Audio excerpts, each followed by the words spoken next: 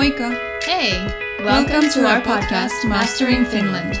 I'm Jean and I'm from California. I'm Petra and I'm from the Czech Republic. We're here to chat about our life in Finland. Hello everybody, welcome back to our podcast. Here's Petra, and today I would like to introduce you our guest. His name is Arseniy Lobanovsky. He's a PhD student at the University of Turku, and he has a very interesting side of stories. So let's just get straight to it.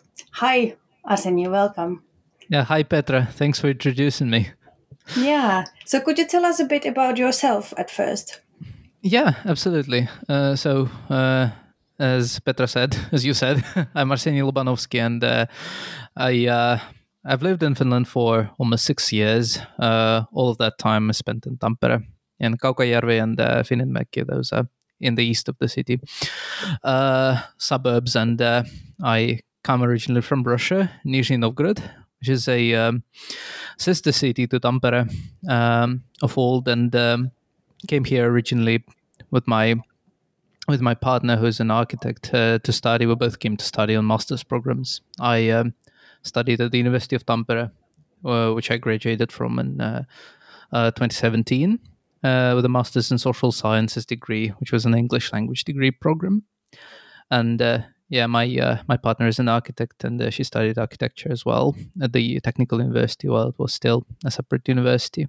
Graduated a bit later than me, but since I've moved on to become a PhD student, a doctoral student, first at the University of Tampere, and then since 2018, the University of Turku,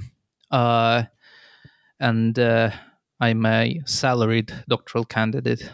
I receive a monthly salary, and my main task is to write my dissertation project. And for now, I'm focused on other things for now because we have an election campaign and mainly campaigning. But once that's over, I go back to working full time on that. Yeah, wow. That sounds great, and I assume you are enjoying your academic work. Well, yeah, you can say that. There are parts that I enjoy. There are parts that are a bit difficult. Yeah, I guess we're going to talk more about that. Yeah. I'm just saying that because I just finished my master's thesis recently, like 3 weeks ago, and I never want to get back to it ever again. So me neither. Yeah. I remember that was a horrible time when I was writing mine. Yeah, I know. Well, but before this recording, we exchanged a few emails, and you told me that you actually decided to learn both Finnish and Swedish at once, which is quite a task, I would say. So why did you decide to take on both of the languages at the same time? Oh, well, that's a very good question. Actually, I didn't learn them both at once. Well, you can say that, but Finnish was first because Tampere is a Finnish-speaking city, and albeit we have a minority that speaks Swedish, about 1,200 people. This is a very small group of people, and you don't come across them very easily. So Finnish was my first language. First at the university, we had great courses with a very dedicated teacher for foreign students with foreign backgrounds. And then Tampereen Aikuislukio a little, which is a you can say a gymnasium, upper secondary education institution, and you can actually pay a little to take courses there as an adult, which I did. But Swedish mainly, I have always been interested in Swedish as a language in Sweden as a country, and then in the Swedish-speaking minority in Finland, which I came to know a lot more about since I moved here from Russia. And Swedish also is a practical language. It's easier to learn if you know English or German. And I do speak English. That's my the language of my workplace, and it has been the language of my studies for a long time. And it has a lot in common with Swedish vocabulary, grammar, and Swedish is much easier grammatically and structurally to learn. And thankfully, we have at Tampereen Aikuislukio courses in Swedish, which are very, very good, which I recommend to everyone who wants to learn Swedish. And then it also eases integration because Swedish is an easy language to converse in with native speakers, especially for me as a Russian speaker, because of my accent and our accent with the Swedish-speaking minority and how they speak their language. In this country is very similar to what we speak like phonetically in Russia, which made it much easier for me to learn. And also, this is a very well-established community and quite a large community too. So it facilitates integration for those who want to integrate in the Finnish society. And this is one way to do it, actually, because anyway, it's not isolated. It's linked to the Finnish-speaking majority through various organizations and informal relationships. So once you get to know some Swedish speakers, I mean, it eases your path to integrating in the Finnish society as a whole.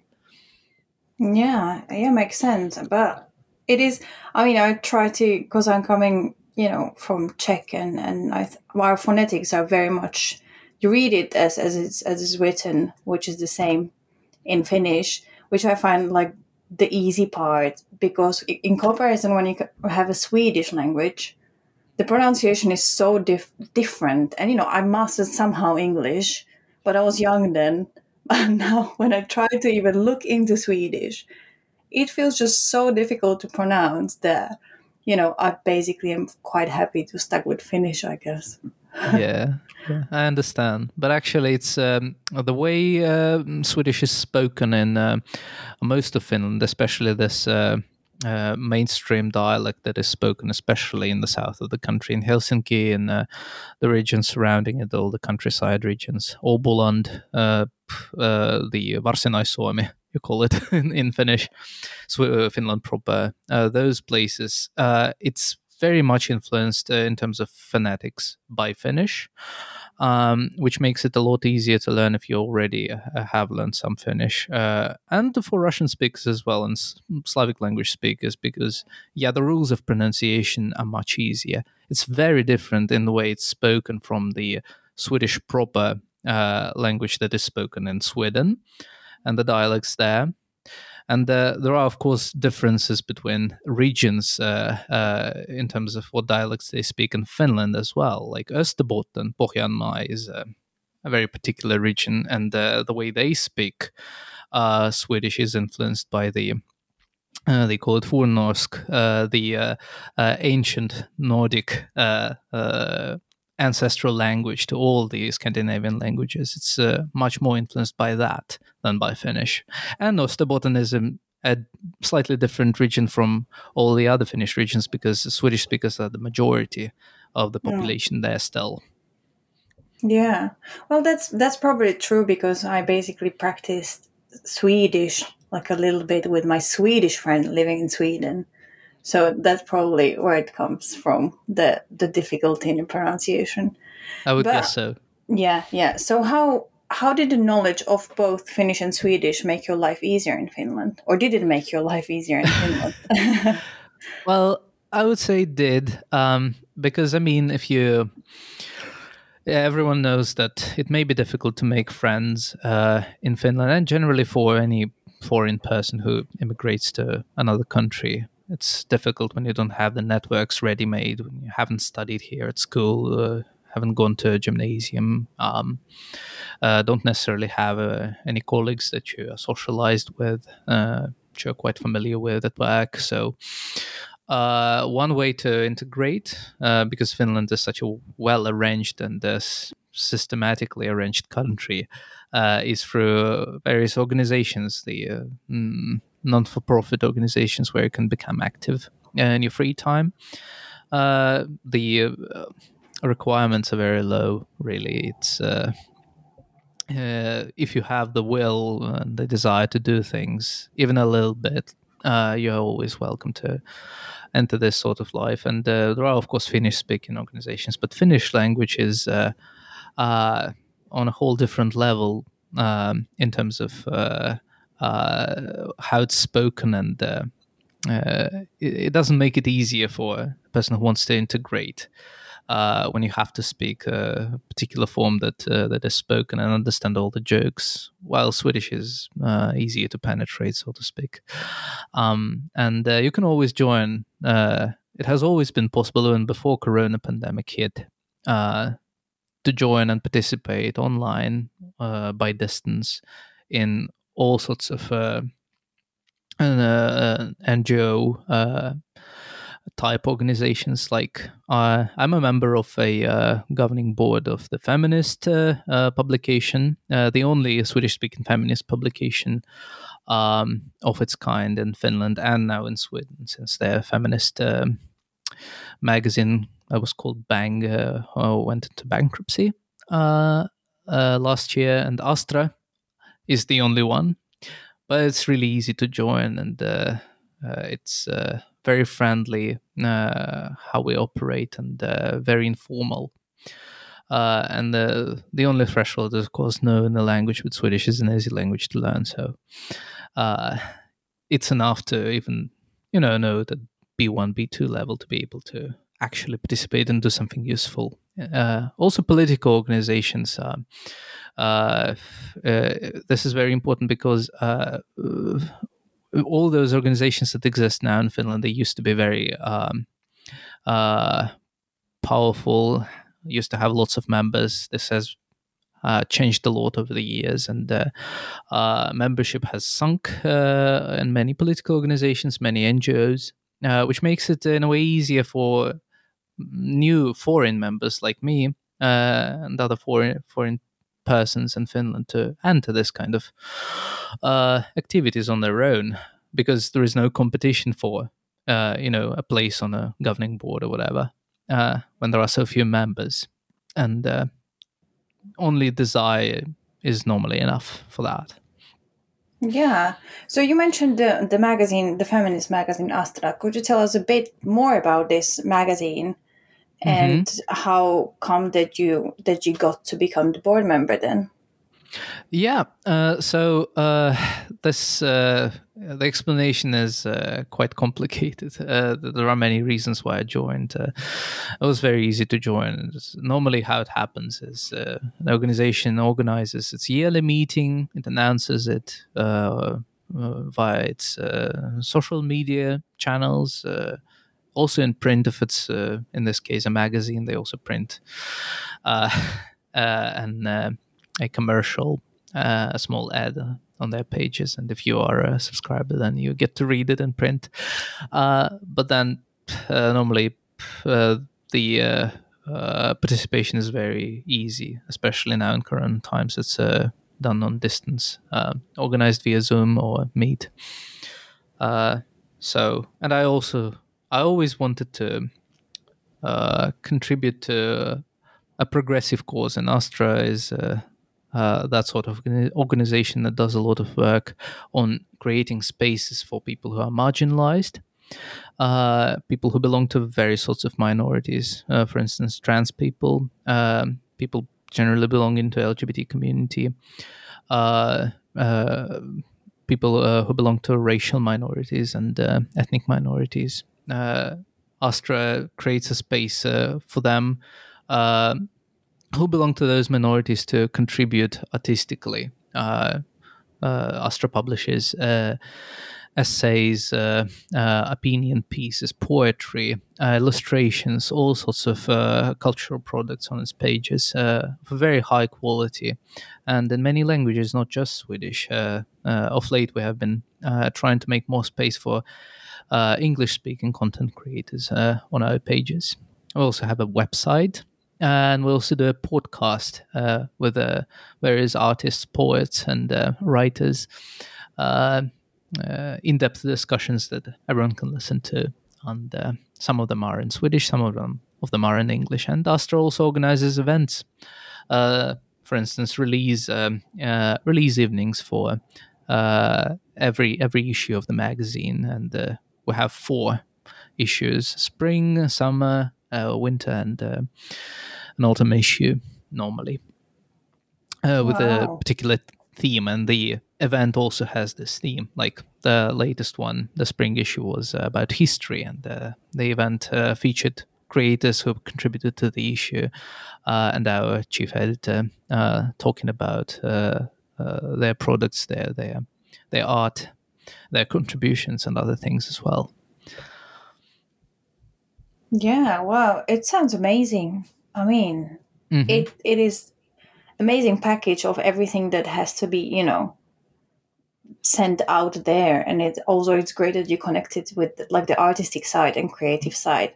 So it's not only about the cause, but it's also like supporting this creativeness and it's this sort of freedom. complex. Yeah.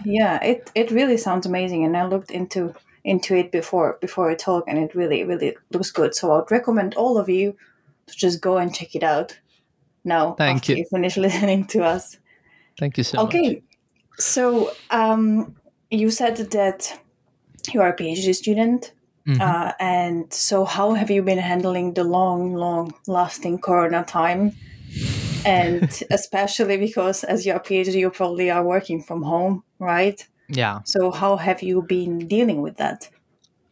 So there's a backstory to it. For me, the Corona time, it has actually begun way before Corona, because as many, I wouldn't say or most, but definitely a significant minority of PhD students, doctoral candidates in Finland, as well as in other countries, have a higher rate of depression and all sorts of mental health issues. I belong to that group as well.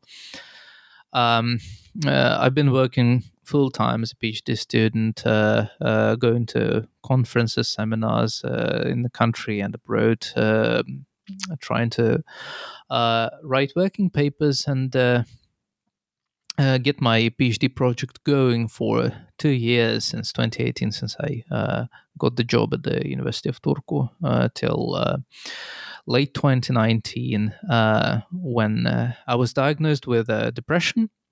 And I was on sick leave for a long time, for more than a year actually, which was also stressful because if you have this diagnosis, keskivaikea masennus, or rather a middle range depression. I don't know how do you translate this diagnosis into English language, but this means that it's serious, but not serious enough for you to be granted a longer sick leave, which means that the doctor normally checks whether you are doing better or not, and based on that grants you an extension every month or every 2 months, which was very stressful. Actually, my mental state didn't improve during that. So actually that was I was quite inactive, but that also coincided with me having a lot of free time to allocate to things like learning a new language.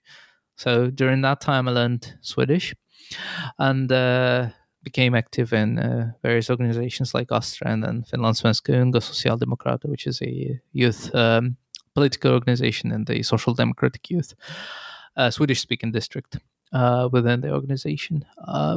And I also had a lot of time to think and a lot of time to go into therapy and to also understand how privileged I am to actually have a workplace, a steady workplace with the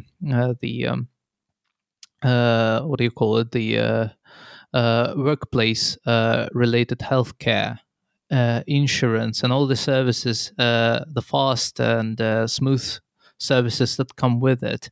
It's very easy to get a doctor appointment. It's very easy to get a psychiatrist appointment, which is necessary to be granted this right to Kela-supported rehabilitation therapy, which is what I'm doing. Basically, Kela subsidizes part of that.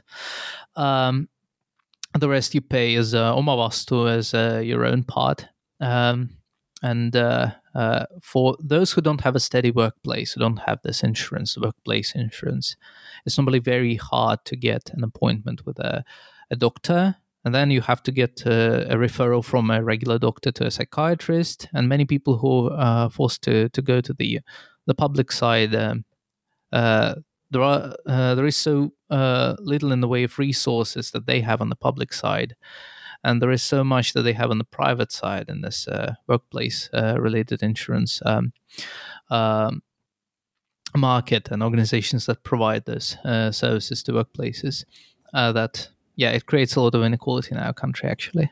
It was very easy for me. It took me just the requirement of 3 months of being in treatment officially, and 2 visits to the psychiatrist in my workplace insurance provided clinic, and then I got this, and I found a therapist, and I go in therapy in Finnish actually.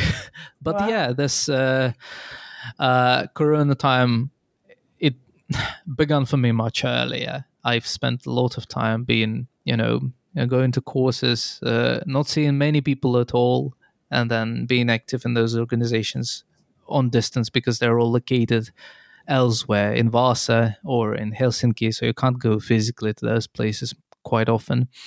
And then Corona hit, and basically the life continued as it was for me. And now I'm back at work, but I do work on distance. I have my computer here. I don't actually need to see people. I don't teach courses either because that's not a requirement that's written in my contract. And I'm allowed a lot of freedom, which I appreciate. And I'm actually able to do something. So you can say that my mental state has improved, but it was really tough. I couldn't do anything. I couldn't decide on doing anything for a while. And it's good Sorry, but it's still impressive that you anyway like pushed, and you said you learned Swedish. That's when you learned Swedish, and you joined the organizations, and even in such a state, which is still like such a big step. And there are many people who are not diagnosed with any mental illness who are not doing such things. But it's part of the treatment process in a way. I look at that as such, because you have to be social, at least to some extent. You have to do something meaningful, and that's how you get satisfaction. That's how you get appreciation, at least from yourself, for the things you do yourself. And a PhD project is normally it's associated with a lot of freedom, but it's also associated with a lot of stress. And you know from writing probably your master's thesis how hard it can be to have to be creative all the time, to have to create a space for yourself to think and to actually imagine and invent things on your own without collaborating with anyone. And of course it differs. Some PhD students, some doctoral candidates, they start out as part of a project, which helps a lot when they're doing their own thing, but they're doing it in collaboration with other researchers, with senior researchers and researchers on their level. I never was part of this community in a way, because I was hired to do my own thing in the first place, not to be a part of the project. And I mean, I definitely adore everybody who is doing PhD. Because, as I said, like I finished my master's, and it is nothing like master's thesis. I wrote it as an academic article style thesis, so it was already a bit closer to to what PhD students are doing. Of course, not to an extent like that, but it was tiny bit closer to that. And I was like, yeah, this is 100% now. I'm never going to be doing PhD, even if some disaster happened, because I sort of like kept it as a backup. Because in Finland you never know, and I know that I could push myself and work on a topic and do some decent work and stuff, but that I would necessarily enjoy it is probably not the case. So now I'm kindergarten teacher instead. But that's a very important job, and at least politically, I think that we have to do a lot more to increase the salaries for kindergarten teachers, because yes, please. Yeah, this is shameful how low the salaries are, and it absolutely must not be that way. And this is one of my election topics actually. But on the PhD subject, it's it's a profession, if you can call it a profession. This research profession is associated with a lot of inbuilt inequality, also gender associated inequality. If you look at the profile of researchers, many people who are working, from contract to contract, switching from 6 month to another 6 month contract as a part of some project, because the funding is always tight, because we've had austerity politics in this country and policies that cut the budgets of research institutions for decades now. And this hits the hardest, of course, women in the profession and minorities in the profession. And you can see a lot of very talented female researchers who are being forced to take those fixed-term lecturer contracts at the universities while they are already 40 and had kids. And they're still involved in this spiral of insecurity, job insecurity. And it's much easier, of course, for male candidates. I myself, even though I'm a foreigner, I got my job after looking for it for 2 years, but some people look a lot longer than that, and they're forced to do, temporary jobs, menial jobs, which are of course always important as well. But nevertheless, it's not your dream job. It's not what you want to do, but you're just forced to do that because there is no other way to survive. This is a big problem, and I think we have to increase research funding in this country precisely because we need to create more jobs and we need to eliminate this inequality. We need to create more space for talented female and minority researchers to participate in academic life, and we don't have those spaces right now. Yeah, definitely. I have quite a few friends, female friends, who are doing PhD and who are struggling and going from funding to funding and hoping they will get another funding. And it's just basically they get the funding and they start already writing an application for a new funding. Yeah, from grant to grant. Yeah, every 6 months, every year, you have to apply for private grants because the public sector jobs are very, very scarce. Yeah, and this is, of course, the legacy of the previous government, but also decades of other governments before them not paying attention to research. Yeah, so I think we can slowly transfer basically because you mentioned politics quite a few times, and you are yourself a candidate now in the upcoming elections. So how did you decide to become a candidate for the upcoming elections? So the reasons are, again, complex. It's related to me pushing myself to be more active.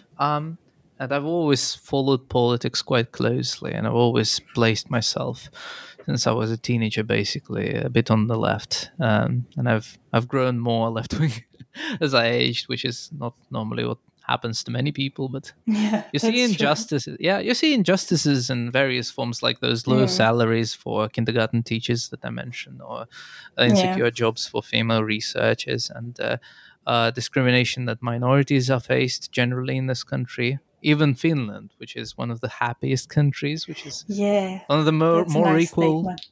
Yeah, one of the most equal countries in the world, but still we have such huge problems that we need to solve. So part of the decision to become active in politics and to stand in elections as well is to amend, to correct those inequalities, which is, of course, done a lot to a high extent at the local level. People don't realize very often how strong a role and how big a role the municipalities in Finland play in deciding on various aspects of our lives, from cycling infrastructure to kindergartens to schools to hospitals. Almost every single aspect of our lives is associated with various sorts of public services, and those public services are organized by municipalities, which is very often a constitutional requirement for them. Of course, with some support from the government and taxpayer money, but much of the funding is collected by municipalities themselves through taxes, like property tax and, of course, the kuntavero, the municipal tax, but also for various fees for services, service use, parking fees, those sorts of things. But they say Finland is a socialist country. That is what the personification of the statement is the Finnish municipality, because the involvement is extensive. It's also the waste collection and recycling, for instance. It's the clean water. It's even the housing, because much of the social housing is still provided by municipalities. I myself live in a VTS home, and VTS is a company that is owned by the city of Tampere, and that builds and owns rental accommodation for lower income citizens.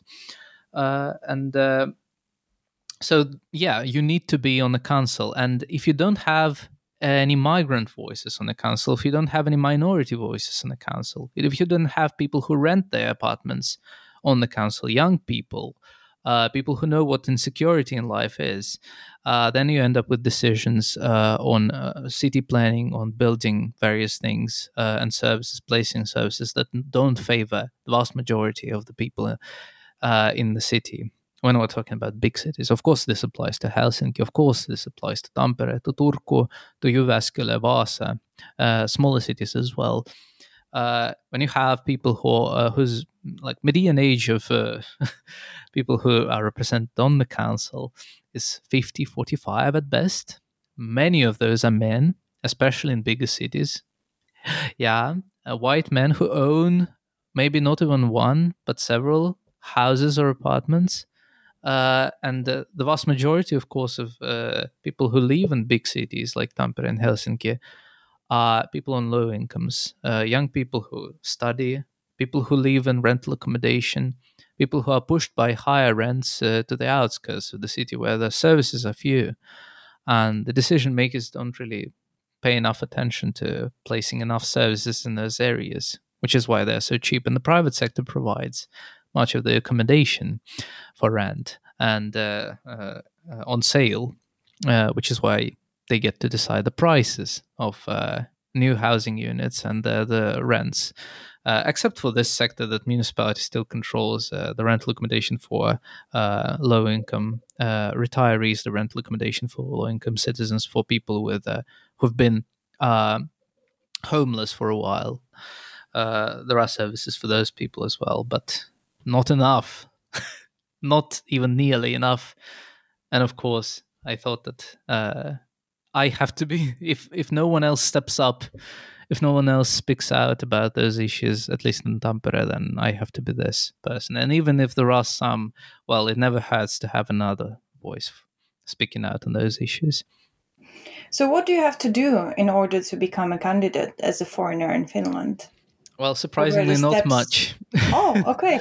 Surprisingly, it's not much, and it's quite easy because we have a very competitive system. That's part of the reason why it's not difficult to become a candidate.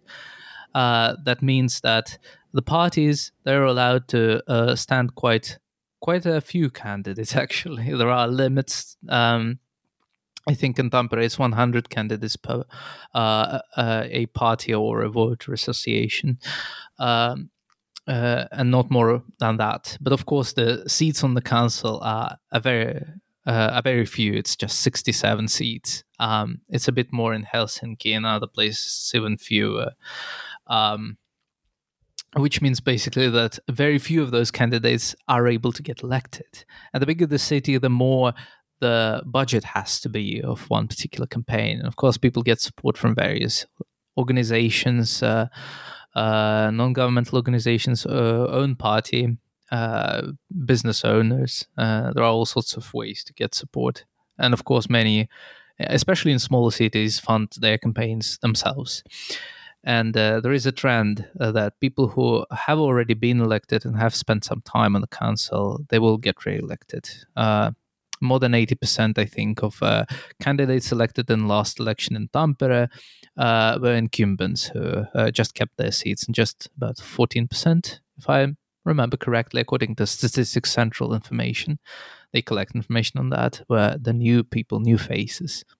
So, especially in big cities, the threshold for participation is very high for younger people, for migrants, in terms of, actually having influence. But to stand, basically, very often you need to apply. You need to send, fill out a blanket form on a website of a party, or get in touch with someone from the local party association, and you don't even need to be a member of a party very often, and you can stand as a sitoutumaton, which is basically a non-aligned, an independent candidate on the list of the party.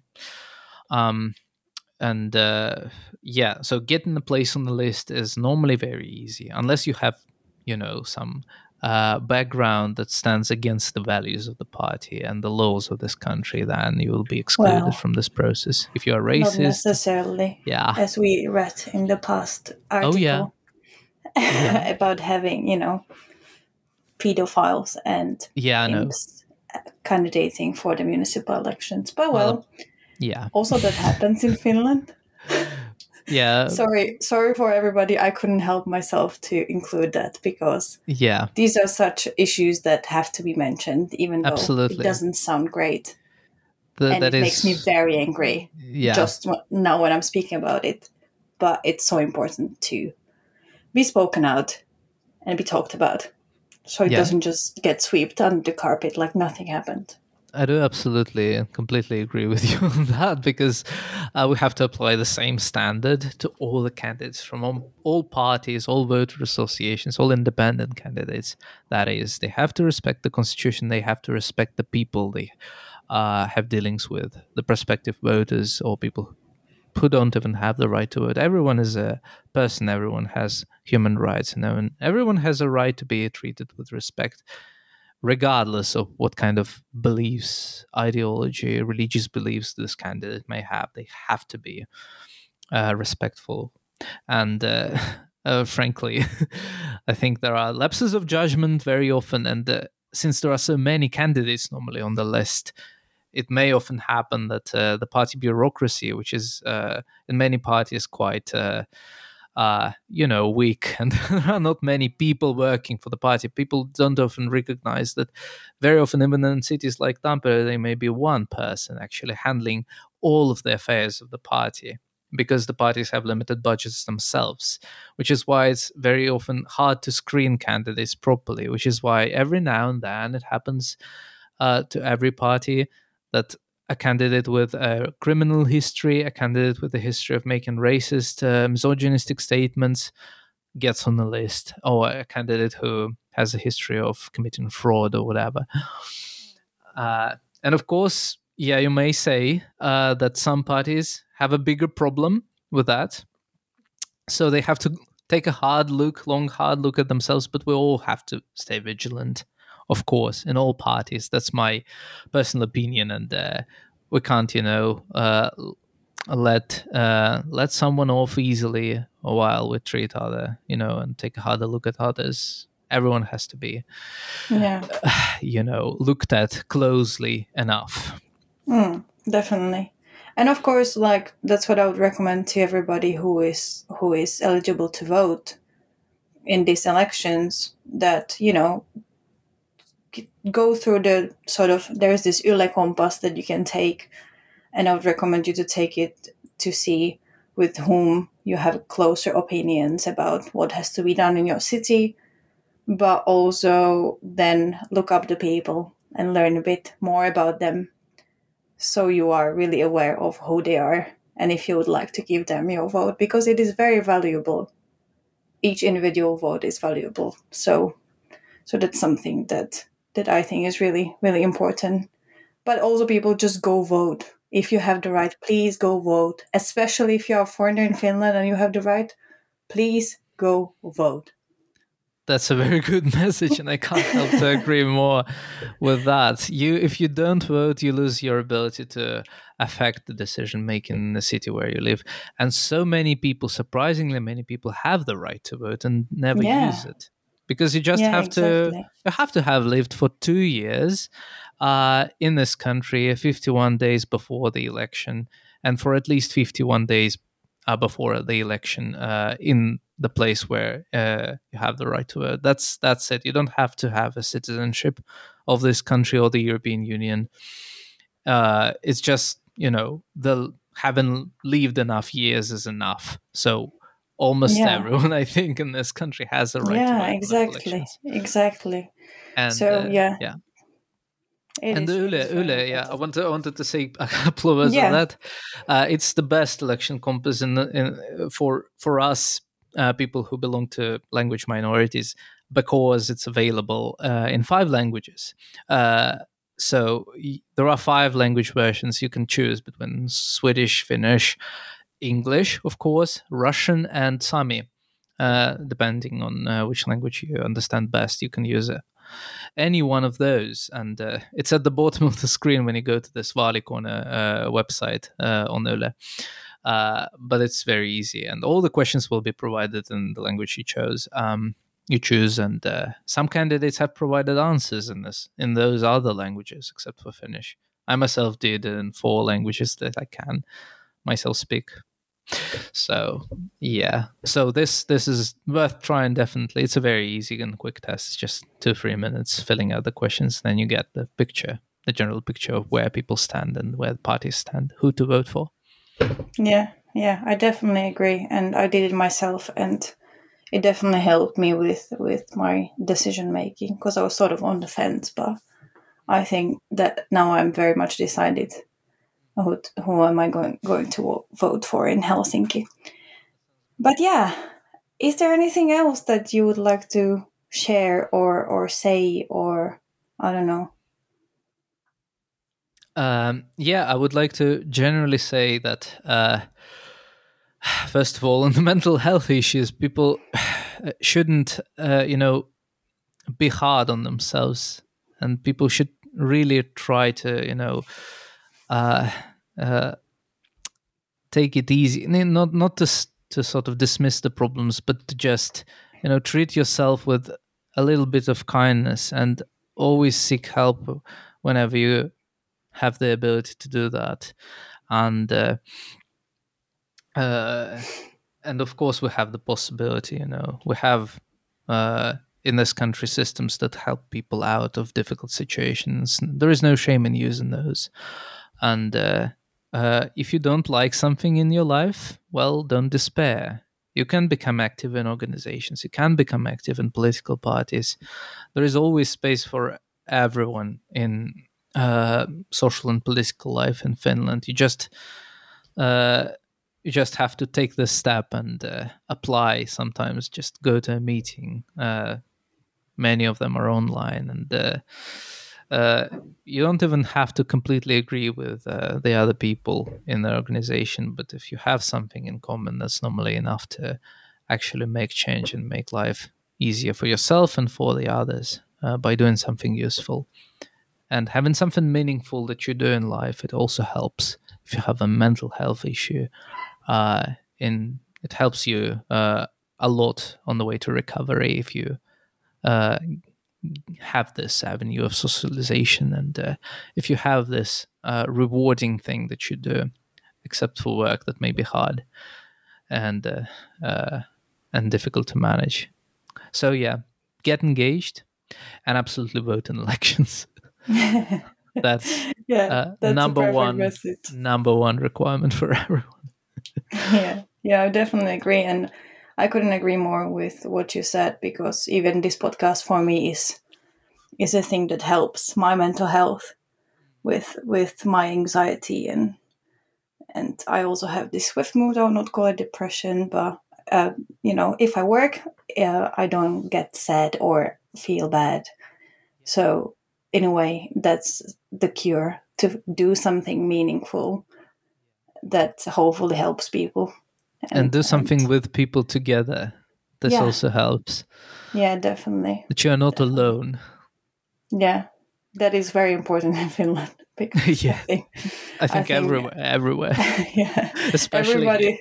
Yeah, exactly. Have experienced the feeling of being alone at least once during their life in Finland. Yeah, and the very last word.